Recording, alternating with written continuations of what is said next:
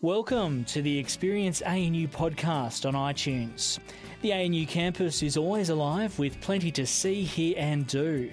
If you're interested in finding out more about events at ANU, then visit us at anu.edu.au/events or follow us on Twitter at @ANU_events. We update the ANU podcast regularly, so make sure you subscribe to never miss a talk.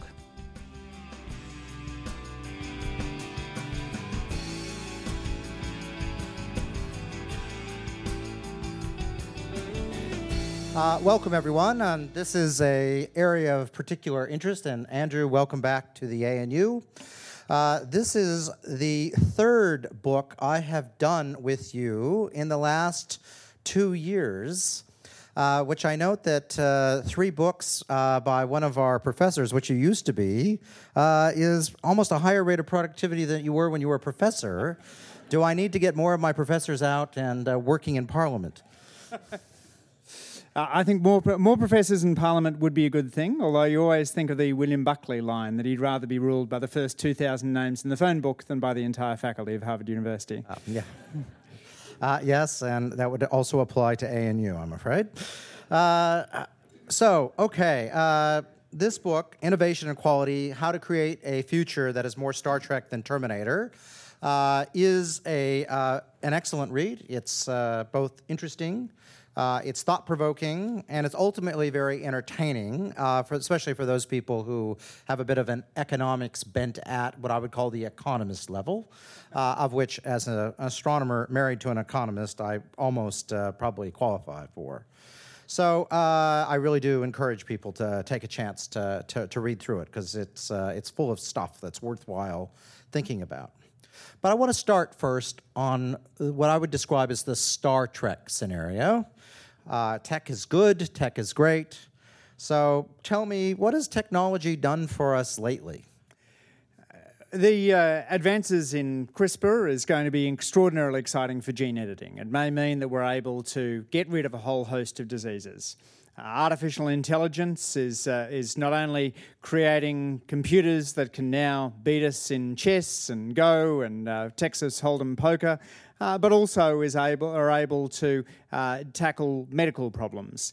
The ability of computers to read scans and pick up early indications of problems ought to save lives. So there's a whole spate of areas in which we are Star Trek-style tech optimists, but we're aware that you need good policies in place in order to make those technologies work for the broader community. So I want to just look at the audience here, and we're going to take a vote. And I note that the audience is perhaps a little older than the average student at my university, but younger than my average professor, I think. But so let's cast our name back to 1993. I'm trying always to get professors to retire.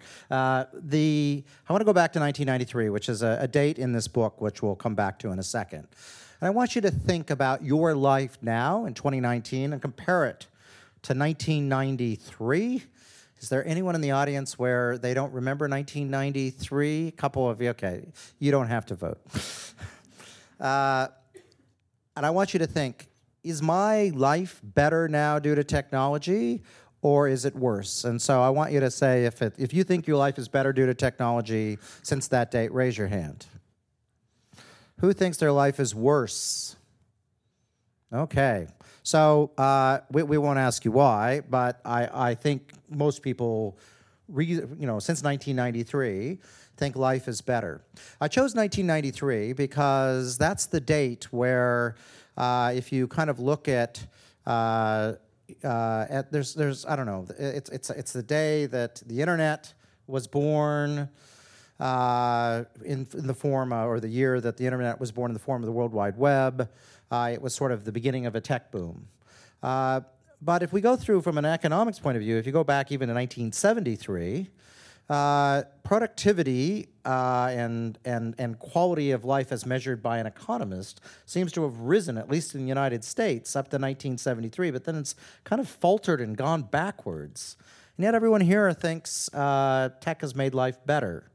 What is going on with the way the economists look at the world when I read your book, you basically say, it's actually been all downhill since 1973? This comes back to the old Bob Solo line that you can see the computer revolution everywhere except in the productivity statistics. Part of it is surely that we're not capturing in productivity statistics everything we really care about. So the benefits of having Google Maps and Google Search aren't easily captured in our aggregate data. But it may also be that we're not getting those gains across workplaces just yet. It's striking that when electricity comes into factories, the first thing they do is to hook up the steam machines to electricity, and they don't get very big productivity gains out of that. And then they realise electricity means you can actually put the machines much closer together, and then they start getting much more significant gains, but that takes decades. So there's a raft of occupations. I think of my former occupation of law, which are in some sense still operating on an artisan model. Areas of academia like yours, Brian, I think have been very quick to adopt technology. Without Moore's law, you probably wouldn't have a Nobel Prize. But there's other parts of academia that look very similar to what they did 50 years ago, that haven't made use of technology in order to transform their production process. All right, so just for the uninitiated, my wife always reminds me that productivity is what comes out versus what you put in. That is sort of what you try to measure. I do note that Tom Lehrer said that life, and I would say therefore productivity, is like a sewer. What you get out is based on what you put in. And so how exactly do we try to scale things like this in 2019? And in 1993, there just wasn't, there were computers, but they just didn't even exist. GPS didn't exist. Is this notion that productivity hasn't grown, is that real? Because, I think that's important to understand about whether or not technology is good or bad. I think this audience thinks clearly something's wrong because their life has been enhanced by technology. Yet you would say, well, what we're getting out compared to what we put in by productivity, it hasn't really changed much at all. So what is your sense that as economists that's going in there? I think we've gotten considerable gains out of technology, but there seem to be a lot of other areas where we've dropped the ball. So, for example, you look at our education system. Australians have significantly increased the number of years of education that the average person has. The quantity of education has gone up, but at the same time, the quality seems to have gone down. On the OECD's PISA tests, the average Year 9 student now scores where the average Year 8 student scored at the turn of the century. And part of that is surely due to the fact that the academic standards of new teachers have fallen. We haven't done as good a job in attracting and retaining people who themselves did well at school into education. And so that's narrowed those who benefit from education. And one of the big recommendations that Joshua and I make is targeting the quality of education through a central focus on teacher quality as a way of not only boosting innovation but also boosting egalitarianism. So one of the things your book points out is that there was the so-called Roman holiday that Americans took during the 50s and 60s where they could go to Europe and their incomes were so much higher than the average Europeans. It was basically done cheap. Almost like the first time I visited Australia, believe it or not, in 1985, where things were so cheap here because the dollar had just been deflated that it seemed like everything was kind of free. Now, in the U.S., incomes have gone backwards, so the bottom half of the U.S. is actually worse than the bottom half of France. So how are things being shared across the spectrum? And we'll use the U.S., and then I want to contrast to the rest of the world, Australia, but let's think of Europe and then the developing world. The short answer to your question, how are things being shared, is they're not really. You take the American in Paris example that you talked about, Brian. In the 1950s, the bottom half of Americans were twice as well off as the bottom half of the French population. Now they're a fifth worse off. So an American in Paris, a middle American going to Paris, lived high in the 1950s, but would struggle to get by today. If you look at another statistic, the share of American wealth held by the bottom 90% and the top 0.1%, back in the 1980s, the bottom 90% had 4 times as much wealth as the top 0.1%. Now the top 0.1% has more wealth than the bottom 90%. It's a huge turnaround. Just one more CEO pay. It used to be in the 1960s, the typical American worker would need to work 20 years to earn what a big company CEO took home in a single year. Now they'd need to work 312 years. So for the typical worker to get the boss's pay packet, it used to be they'd need a couple of decades, and now they'd need several lifetimes. All right, so now let's think about what Australia is looking like. So you mentioned that the actual average income of Americans has for the bottom half has actually gone backwards over the last several decades. But Australia, we've had 28 years of uninterrupted growth. What does that look like in Australia now? And what do you think the prognosis? Do we need to be worried about slipping into some sort of state that the U.S. is in? Yeah, I think the noted policymaker Peter Garrett got it right when he said, the rich get richer, the poor get the picture. That's essentially what's gone on in Australia. It's not that the poor have gone backwards, it's that they've stagnated at a time when the top has accelerated. You look at the Bureau of Stats figures on wealth for the bottom fifth and the top fifth of Australians since 2003. Since that time, the wealth of the bottom fifth has stayed constant, an average of $35,000 per household. The wealth of the top fifth has gone from 1.9 million to 3.2 million. So the top fifth have added another more than $1 million to their household wealth, while the bottom fifth have stagnated. That can't go on forever. It's not efficient, and obviously it's exacerbating inequality. One of the risks that I'm concerned about is it impedes social mobility. So if you love living in a society in which the circumstances of your birth don't determine where you end up, then you need a country where the gap between the bottom and the top isn't too big. It's hard to move from rags to riches when the gaps between the rungs and the ladder get wider. Yeah, and we actually see that here at ANU. As many of you will be aware, we've changed the way we've started admitting students specifically to get out, make sure we get people of talent from across the nation.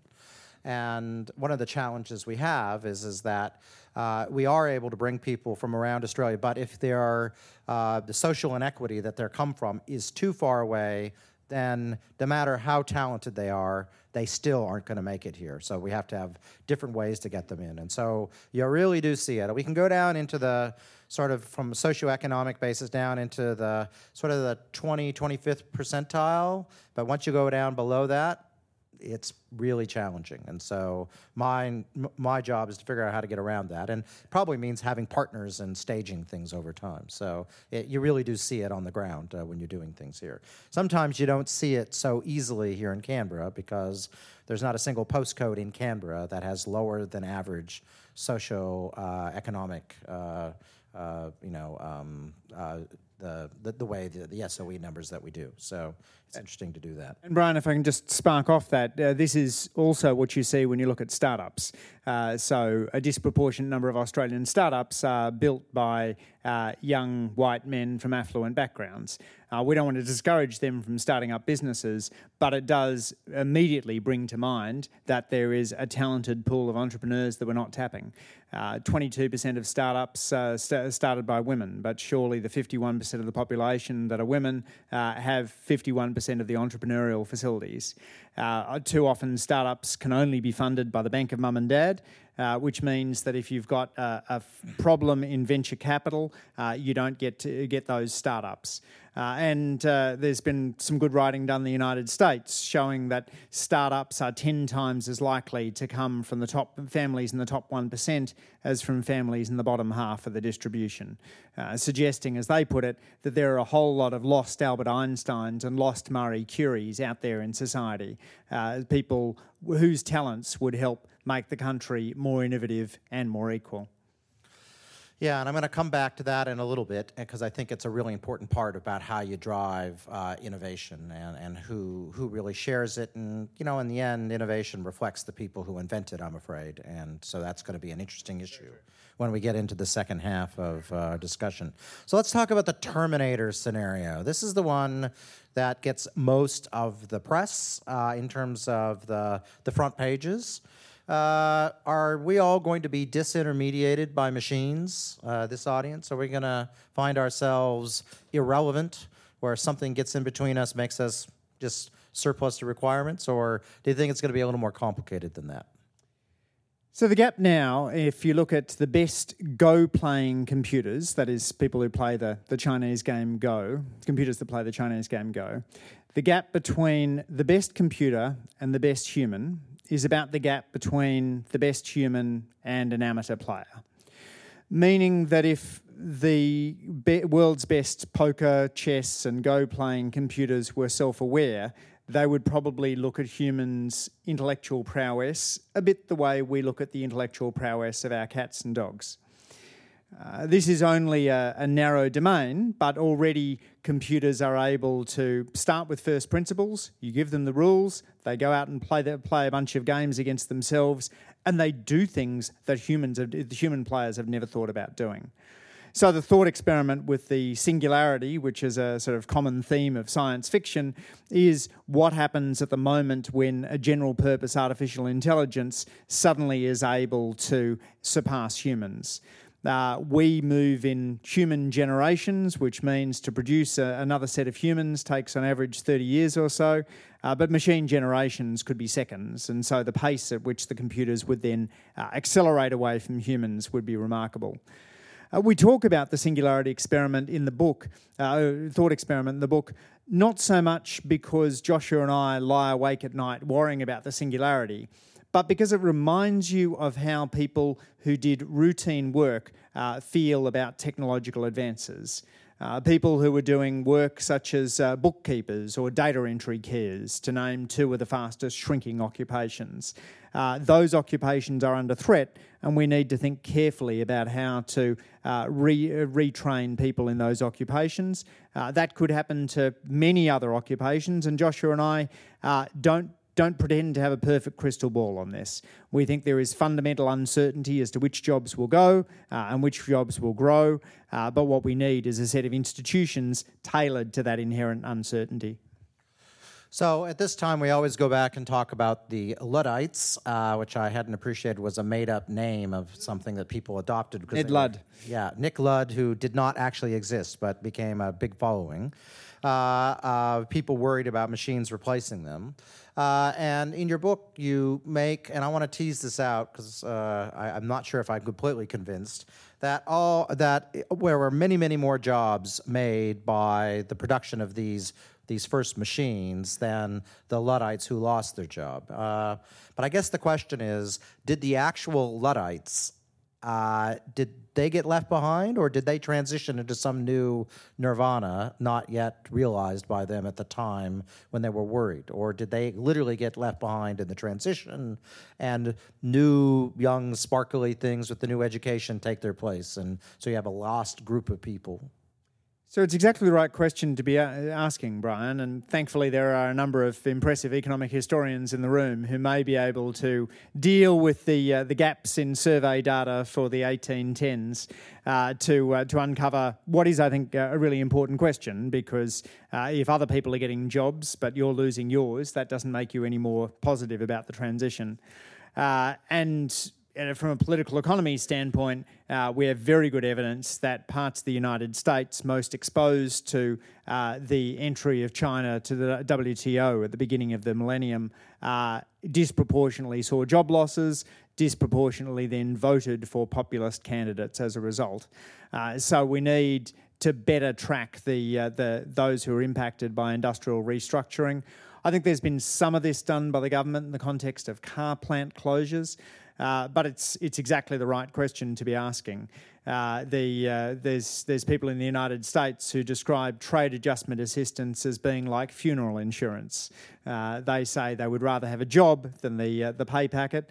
Joshua and I argue that we need lifelong learning precisely because the more flexible you are, the more generalist skills you are, the more you're going to be able to adapt to a shock.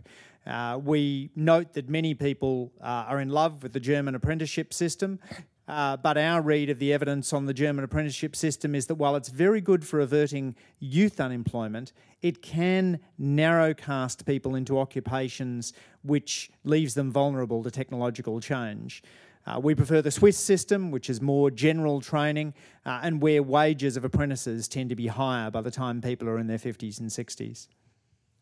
Yeah, so that whole question of how you give people the options of actually having a job for life, I'm, as running a university, you're trying to think about, okay, so what do I do to make sure that people of Canberra or even broader get the opportunity to get these new skills? My experience is it's much easier to have a conversation with someone who still has a job, because they usually then have the resources and money and the ability to help pay for courses, which right now have zero support in the Australian system. If you want to come here and do a master's or an executive or whatever, you're doing it on your own dollar, and there is not any subsidy whatsoever.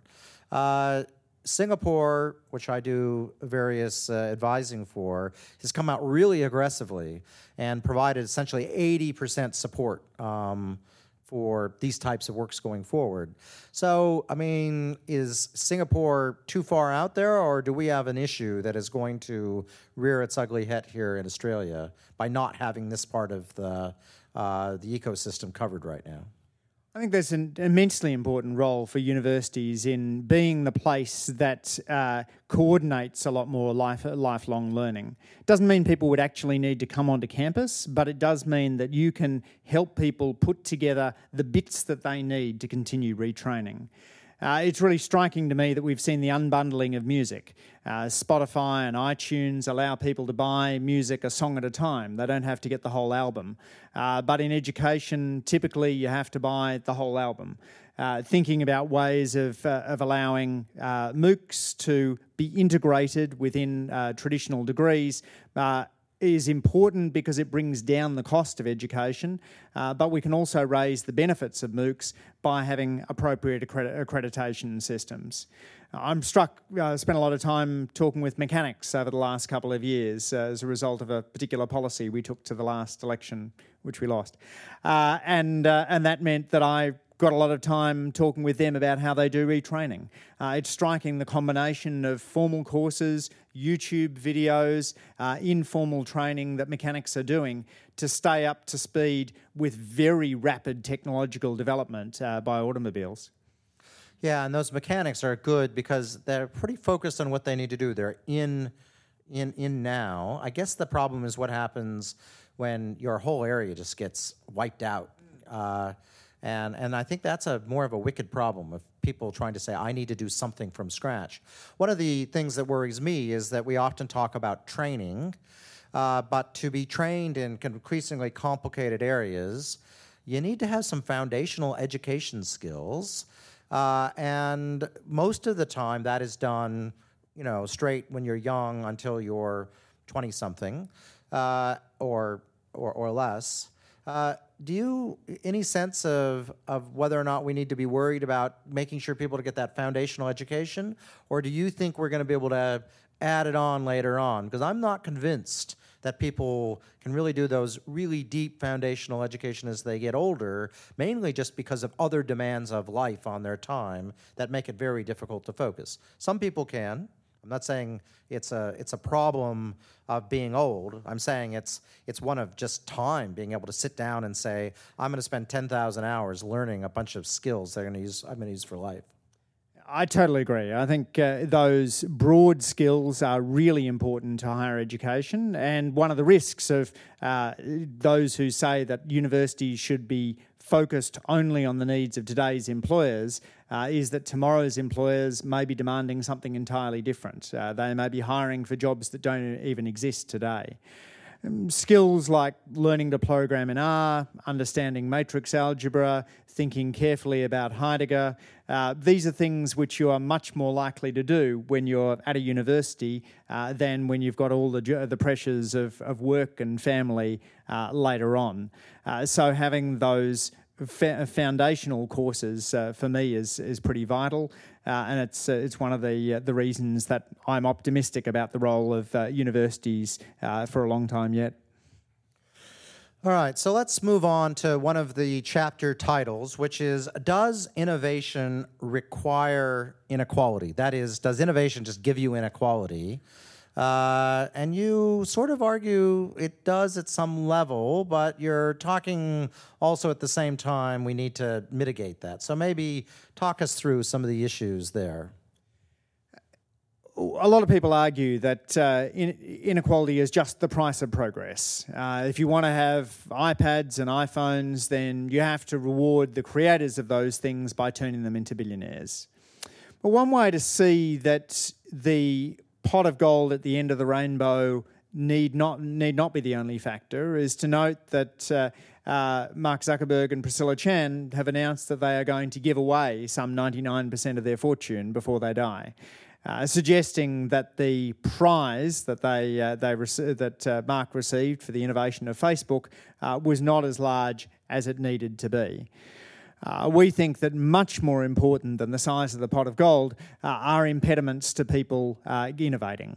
There's a notion of permissionless innovation, which we're drawn to, the idea that we ought to be creating things like regulatory sandboxes to allow innovators to experiment with their fresh ideas. The stuff we talked about before, Brian, about creating opportunities for kids from disadvantaged backgrounds whose mum and dad have never started a business to link up with a mentor who's able to assist them. There's an equity advantage to that, but there's also a huge efficiency argument. And of course, intellectual property laws, which don't provide such a long monopoly period that they stymie follow-on innovation. It worries me when Google says that Australia's intellectual property laws would have prevented them setting up the company in Australia, that they couldn't have, they didn't have the kind of fair use doctrine that would have allowed them to do their little snippets on the website. That's a real problem if that's the case, if our intellectual property laws are stifling rather than encouraging innovation. So I guess the question then, though, is, okay, Facebook came into existence, it became however, $500 billion company. How do you deal with that? I mean, how does that not an inevitable realization of technology, which seems to have at its core scale matters? If you've got all the data, you've got all the answers. Having the platform of Facebook, the reason it works is everyone's on it. So how on earth do you stop that accumulation of wealth amongst just a very small number of individuals? Competition law is a key part of this. If you've got bad competition laws, you end up with monopolies which become fat and lazy. They don't do enough innovation because they don't need to. They instead become more like bureaucracies trying to build moats around themselves, trying to protect their market position, not make any risky plays because they like the status quo. I think that's one of the reasons, that the lack of market competition in Australia, why we've got relatively little innovation. It doesn't surprise me that a country which, in which most sectors are dominated by just a few firms is also a country where only 8% of firms say they're working on an innovation which is new to the world.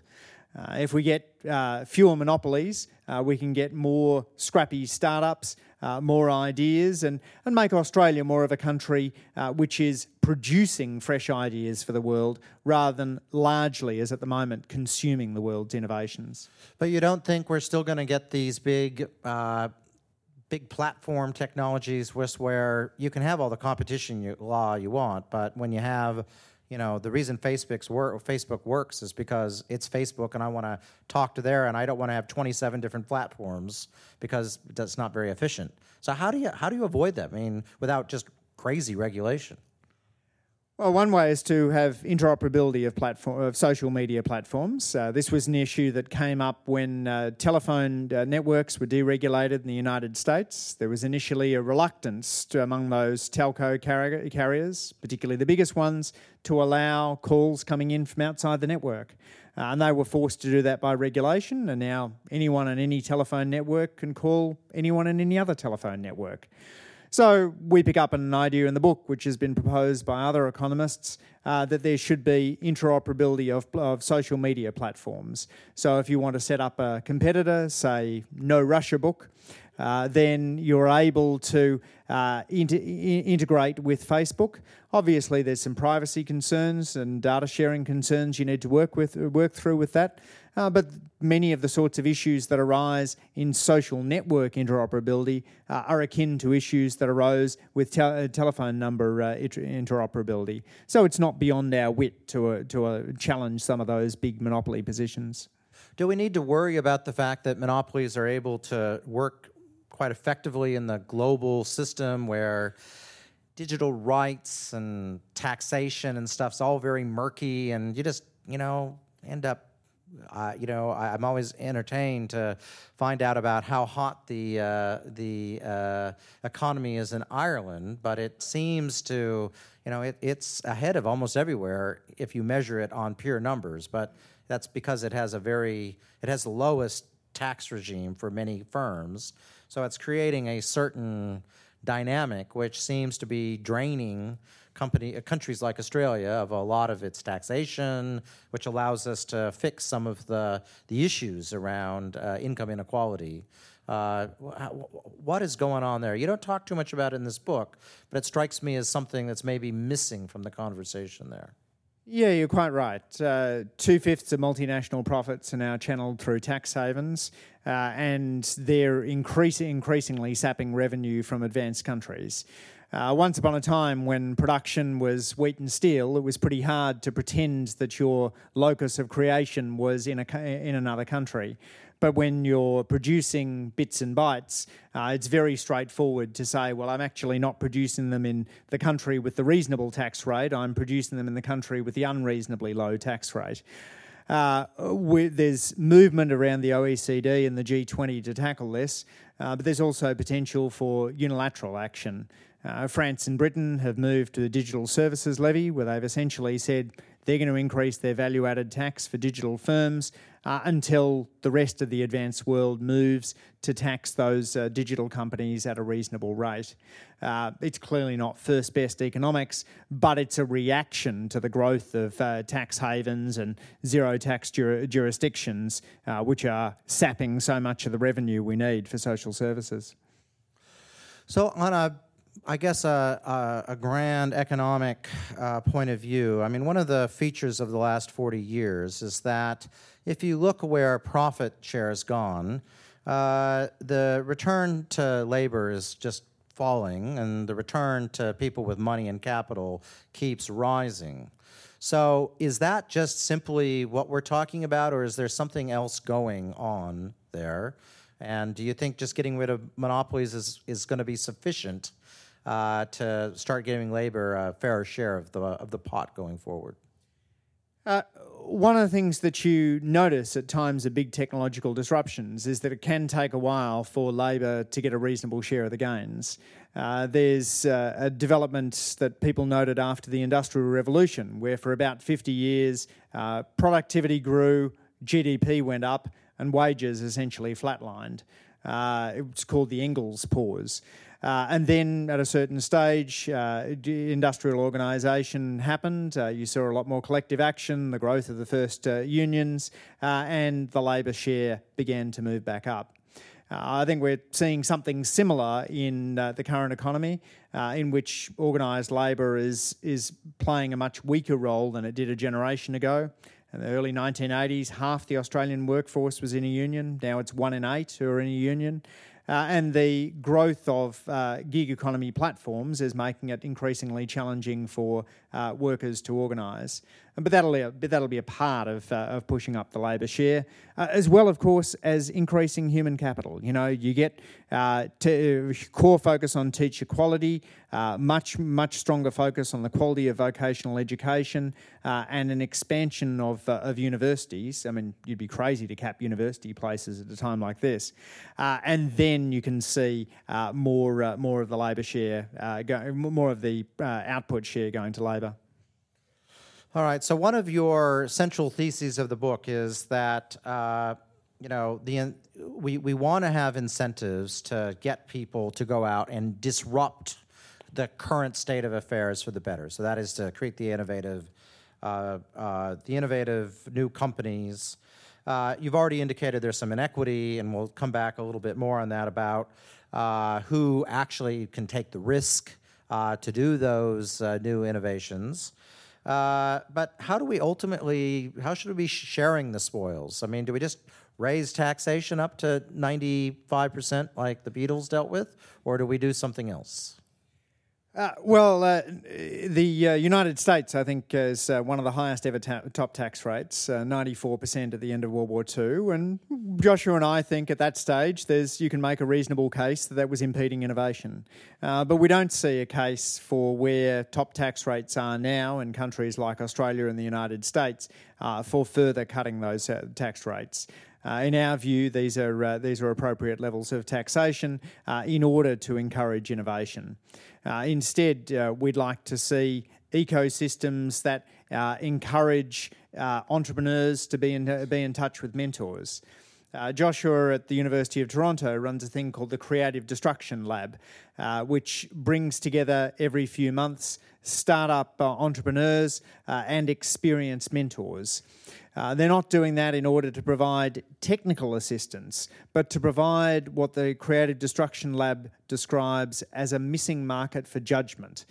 So those experienced mentors are talking with the new potential startups about how to gauge their market, how to position their product, how to build an effective team and a suitable board around them.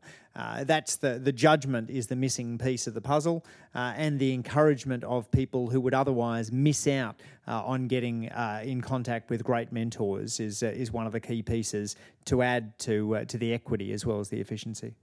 So yes, I was reading about the Creative Destruction Labs. We have sort of things like that, but not quite. So do we need something like that here in Canberra?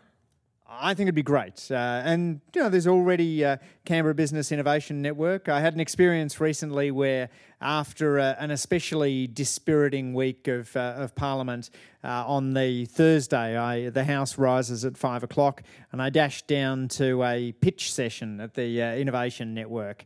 And never in my life have I moved between two more different worlds. I'd been sitting in question time, sort of staggering through this onslaught of cliches from the government du jour, and instead at the Innovation Network you had these fresh ideas, bright young things, talking about interesting technology, presenting data, trying to woo the startup founders. So seeing more of that would be great, but we don't want innovation to be an elite sport. We want to democratise it by ensuring that a startup experience is something that many more people get. Not just those who are studying engineering, but people who are studying physiotherapy, who have a chance to think, well, there might be a process that I can come up with which is different with what everyone else has done before, which could revolutionise my field. Do we need to worry about, because the risk aversion is going to be tied to your resources, and especially your ability to go in and sort of have an insurance for a rainy day. So in the United States, the bankruptcy laws are very generous relative to Australia. Do we need to worry about stuff like that if you really want to democratize? So the Global Entrepreneurship Monitor asks people, are you deterred by fear of failure from starting a business? And 41% of Australians say yes, which is higher than the answer that you get in Britain and the United States, where it's only about a third who say they're deterred by fear of failure from starting a business.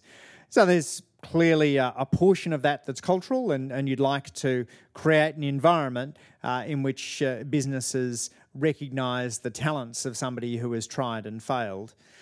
Partly that will also come from reducing the power of monopolies. Again, if you run a big monopoly, which is protecting a market position that it has built up over decades, you're not looking for somebody who has failed once and can try something brand new.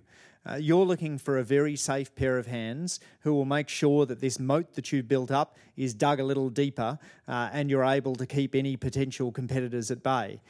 So more competition in the market will also change the labour market for potential entrepreneurs and, importantly, for failed entrepreneurs who we would like to see more of.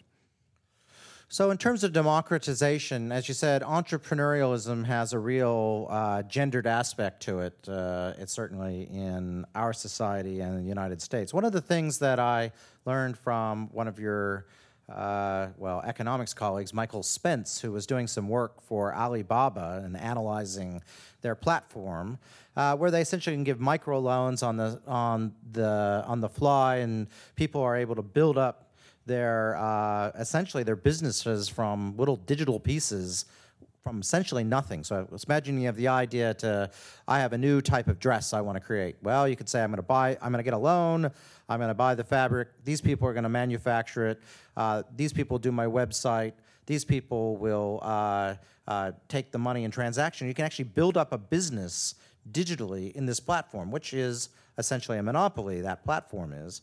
But an emergent property is that 51% of the economic activity on that platform is female. It's the only place where you got entrepreneurialism that is gender equal, and China is hardly a gender equal society. So are there some lessons there that we need to really think detailed about how society works here and maybe use a giant monopolistic platform to help level the playing field? I'm delighted that this is an instance of a monopoly which is pushing egalitarianism. I don't think that's the norm, but certainly I'd love to see more careful analysis of what underpins it. My co-author and former colleague Alison Booth is here, who's done some enormously important work around looking at risk in gender and the role of risk attitudes in driving gender pay differences. There's also been really important work done by Deborah Cobb-Clark on the impact of sexual harassment on the gender pay gap, suggesting that one of the big impediments to women having the same career paths as men is that sexual harassment causes women to drop out of the high-pressure, high-paying jobs. That's not only deeply inequitable, it's also massively inefficient because society misses out on these vital skills. So I was asked in another conversation, what can individuals do? Speaking out against sexual harassment is probably one of the best things you can do if you want Australia to grow faster and be fairer. So I was asked, and this will finish up and go into questions, I was asked last week at a meeting by the Prime Minister of why Australian universities so suck at innovation and why we aren't using our research for the benefit of the nation. And I was, part of the question is true, but let's ask, what's the answer to that question? What do universities need to be doing? What does industry and Australian government need to be doing to better take our world-class research that we do and create businesses that Australians are going to give jobs to Australians and wealth like we're used to? Yes, it's certainly true that collaboration between businesses and research institutions in Australia is almost the lowest in the OECD. You see it anecdotally. You walk the streets around Stanford and MIT and you run across a whole lot of startup businesses in tech and biotech. You walk the streets around a major Go8 university in Australia and you run across a bunch of nice restaurants and cafes. And what that I think is as much on the business end as it is on the university end. The appetite for engaging with business is less here than it is in other places. But there's potentially also ways of building those connections between university students who want to have a startup experience and startup firms who are looking for talent. So providing more ability for students not just to work in a pub or a cafe while they're getting them through their studies, but to have their part-time job being one that augments their university career, I think would be fabulous. I worry too much that we have university students doing jobs that are paying a salary but aren't adding to their human capital, and that strikes me as a real missed opportunity. Yeah, and I agree. And so one of the things we're really trying to focus on with our students, both undergraduate and postgraduate, is to try to integrate interesting jobs, whether it be in the university. It turns out we have lots of interesting things I'm not doing in the university, partially because I just don't have the people, and being able to create that as part of their experience, but then also working with industry, because I think from my perspective, the big missing part is when I go and talk to most Australian industry, they literally don't know what they could or should be doing with us because there are essentially no PhDs within their midst. The idea of doing research that we do isn't really on their radar. And so we need to be very open to share our students who are particularly mobile, be open to bring in people from industry to come and work.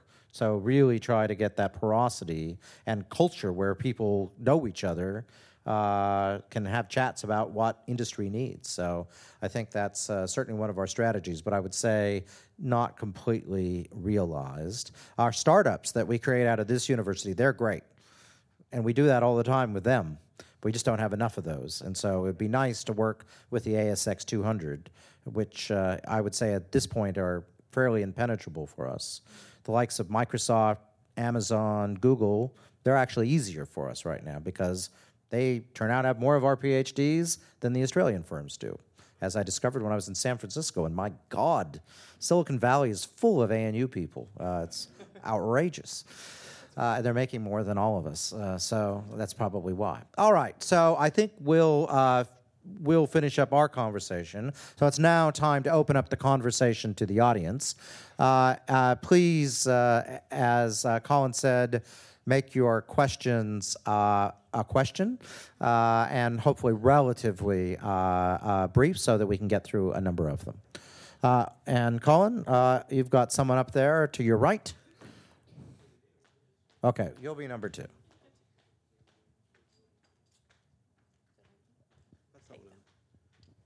Thank you for a rich conversation, Andrew, and I'm sorry I haven't read your book yet, but my question goes to climate change.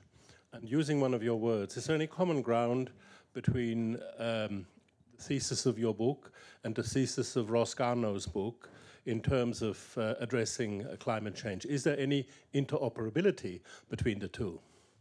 Absolutely. So Superpower talks about the optimistic strategy for climate change, the notion that climate change isn't so much a threat as being an opportunity, that we have rich resources in sun and wind and ought to be able to create many more jobs from climate change than we should be worried about going.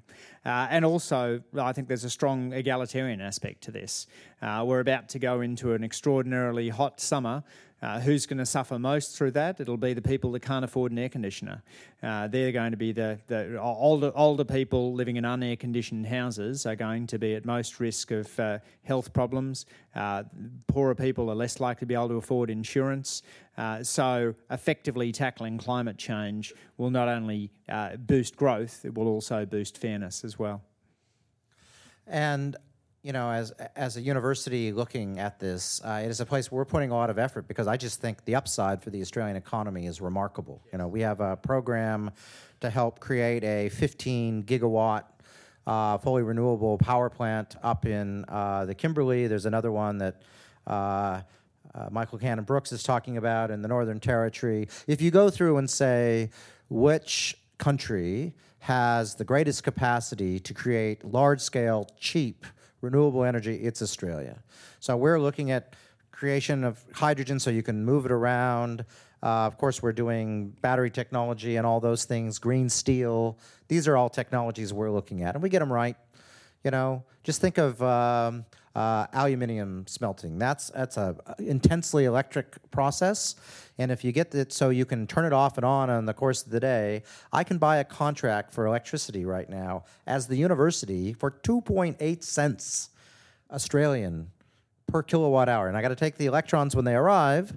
But imagine I'm making aluminium, and I can do it when the sun's shining. That is the cost basis there is even cheaper than hydro. It is so cheap. So huge opportunity, but we need to have a long-term vision for the nation that does not, unfortunately, yet exist. And Australia will once again be the lucky country, and the only thing I fear is it will be so lucky in this space that we'll put all our eggs into this basket and not continue to innovate and diversify our economy a bit. All right? Thank you. Just a question around the model of how we fund R&D in general.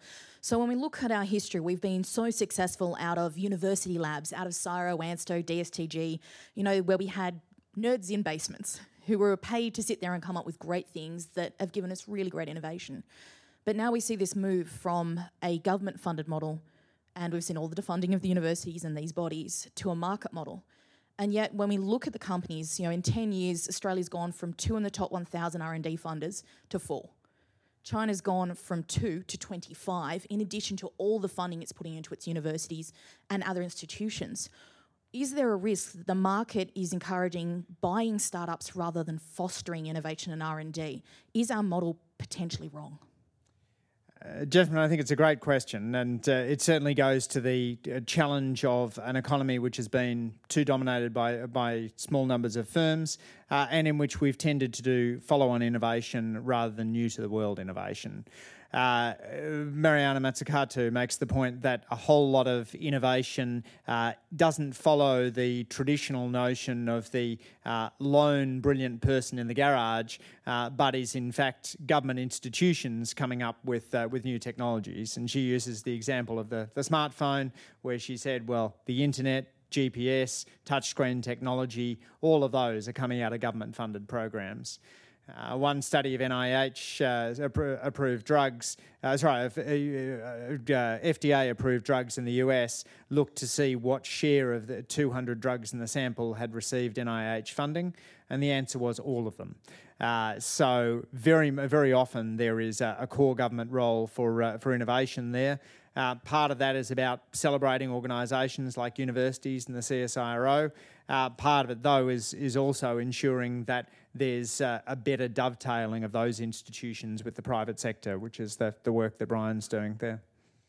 Yeah, I mean, I agree with everything Andrew said. I would just say that, you do need to do foundational work where you're just not really sure what's going on. I do think there's an opportunity of having, as Mariana Mazzucato talks about, moonshots, but they got to be appropriate for us, and they got to be real moonshots, not little half-baked ones, Why not be a country that decides to be fully renewable and have $1 trillion export industry by 2040? I actually think that's doable. And that's a real moonshot, and it helps solve a lot of problems and helps make Australia a rich country in the same time. So I think we need to be bold, and right now we're not in that bit. Question up here? Yeah. You mentioned that the membership of unions has dropped away over the last decades. I'm just wondering whether unions have been innovative in the way they're approaching what they do, because as I understand it, a lot of former unionists now are entrepreneurs. They run their own little business in plumbing or whatever, and I know a few of them who've gone broke, and maybe they could have done with some help. And I just wonder whether unions could, or whether they are, being innovative. My labour economics professor at Harvard, Richard Freeman, described union organisation as being a race between workers to organise plants and employers to set up new plants. And he said that explains why the public sector and manufacturing enterprises tend to be more highly unionised, and why sectors with a lot of small firms tend to be less unionised. We've seen a shift towards much more services-driven economy, and that accounts for a significant share of the decline in unions. Yes, there's more work to be done on innovation, but there's also a lot of thoughtful people within unions pondering the problem of how to make this work. Whether you're able to have different models for union dues, whether there's different services that unions can provide. What does it mean to be the union for Uber workers, for example? What can you offer an Uber worker as their industrial representative? But I don't see another social institution that has such a powerful impact on inequality as unions, and I don't see alternatives to unions as providing that core role that unions have provided for the course of the 20th century. Time for two more questions. There's one up here, but we realise we're neglecting this side, so there's one last question from this side after that one. Over here first, and then we'll go here. Hi, yeah, you mentioned regulation before and the issues in the Australian market in particular. I'm wondering what your thoughts are in relation to the scope for innovation in relation to regulation itself. Governments are solely responsible for regulation, and markets are lending themselves to they're finding ways to overcome that regulation and making up their own rules along the way. So there have been arguments that I've come across in which we talk about the prospect of crowdsourced innovation, for want of a better way to describe it, where you pull together participants in an environment and they come up with rules for how that industry or segment should run with input from participants. So I'm just wondering whether you have any thoughts on innovation in regulation in general. I mentioned before permissionless innovation and notion that goes back to the US Admiral Grace Hopper, who famously said that it's easier to ask forgiveness than seek permission. It is important that when we're dealing with startups who are working on areas that don't carry significant existential risk, that we are open to them trying new things in interesting fields. For example, if you want to democratise access to finance, there is a good argument to be said that you want to encourage point-of-sale based finance where firms are able to use big data rather than the value of your assets to judge whether or not to extend a loan to you. I'm told that some of the sharing economy platforms are confident that they can predict a year's revenue based on a month's behaviour, looking at precisely how you behave over the course of that month. That's got huge benefits in terms of egalitarianism, but current regulations make it difficult. So yes, being open to more regulatory innovation, I think would be important. Kate Lundy, the former senator for the ACT, was one of the first to look at the kind of model you talk about and democratising the drafting of regulation, and maybe that's their exercises that could be engaged in. When you think about some of the deliberative democracy models we're looking at, why not apply that to regulation too? But there's certainly going to be some challenges, as we've seen in the specific area you've talked about. Apple has come out with a credit card that does exactly what you said, and it realized completely different standards for men and women that emerged out of it because it, well, I guess obviously they didn't think about it, since one of their engineers tweeted that he and his wife had identical credit records and he got it and she didn't, and sort of spurned a whole question in it. Yeah. So it is interesting about how it's a non-trivial thing to go in. Take the last question. Wealth tax. That's almost the obvious implication, the only implication from what you're talking about in terms of inequality. That's where the inequality is. That's where it gets passed on to children, not after the parents die. You have a death tax, it's not going to make any difference.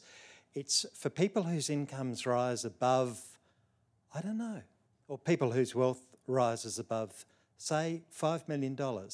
An annual tax on that would be a way of dampening that transmitted inequality. Am I right, or can't you say?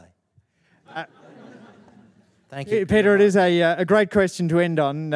We're just coming up to the 6-month anniversary of Labor losing an election based in part on a scare campaign suggesting we would have a death tax, a policy which we had not favoured since 1979. But I would say that looking at the United States context, it's that Bill Gates is wrong when he says of Elizabeth Warren's proposal that it would dampen the innovative potential. I think that's that critique fundamentally misunderstands the innovative process and misunderstands what was going on in Gates' own founding of Microsoft.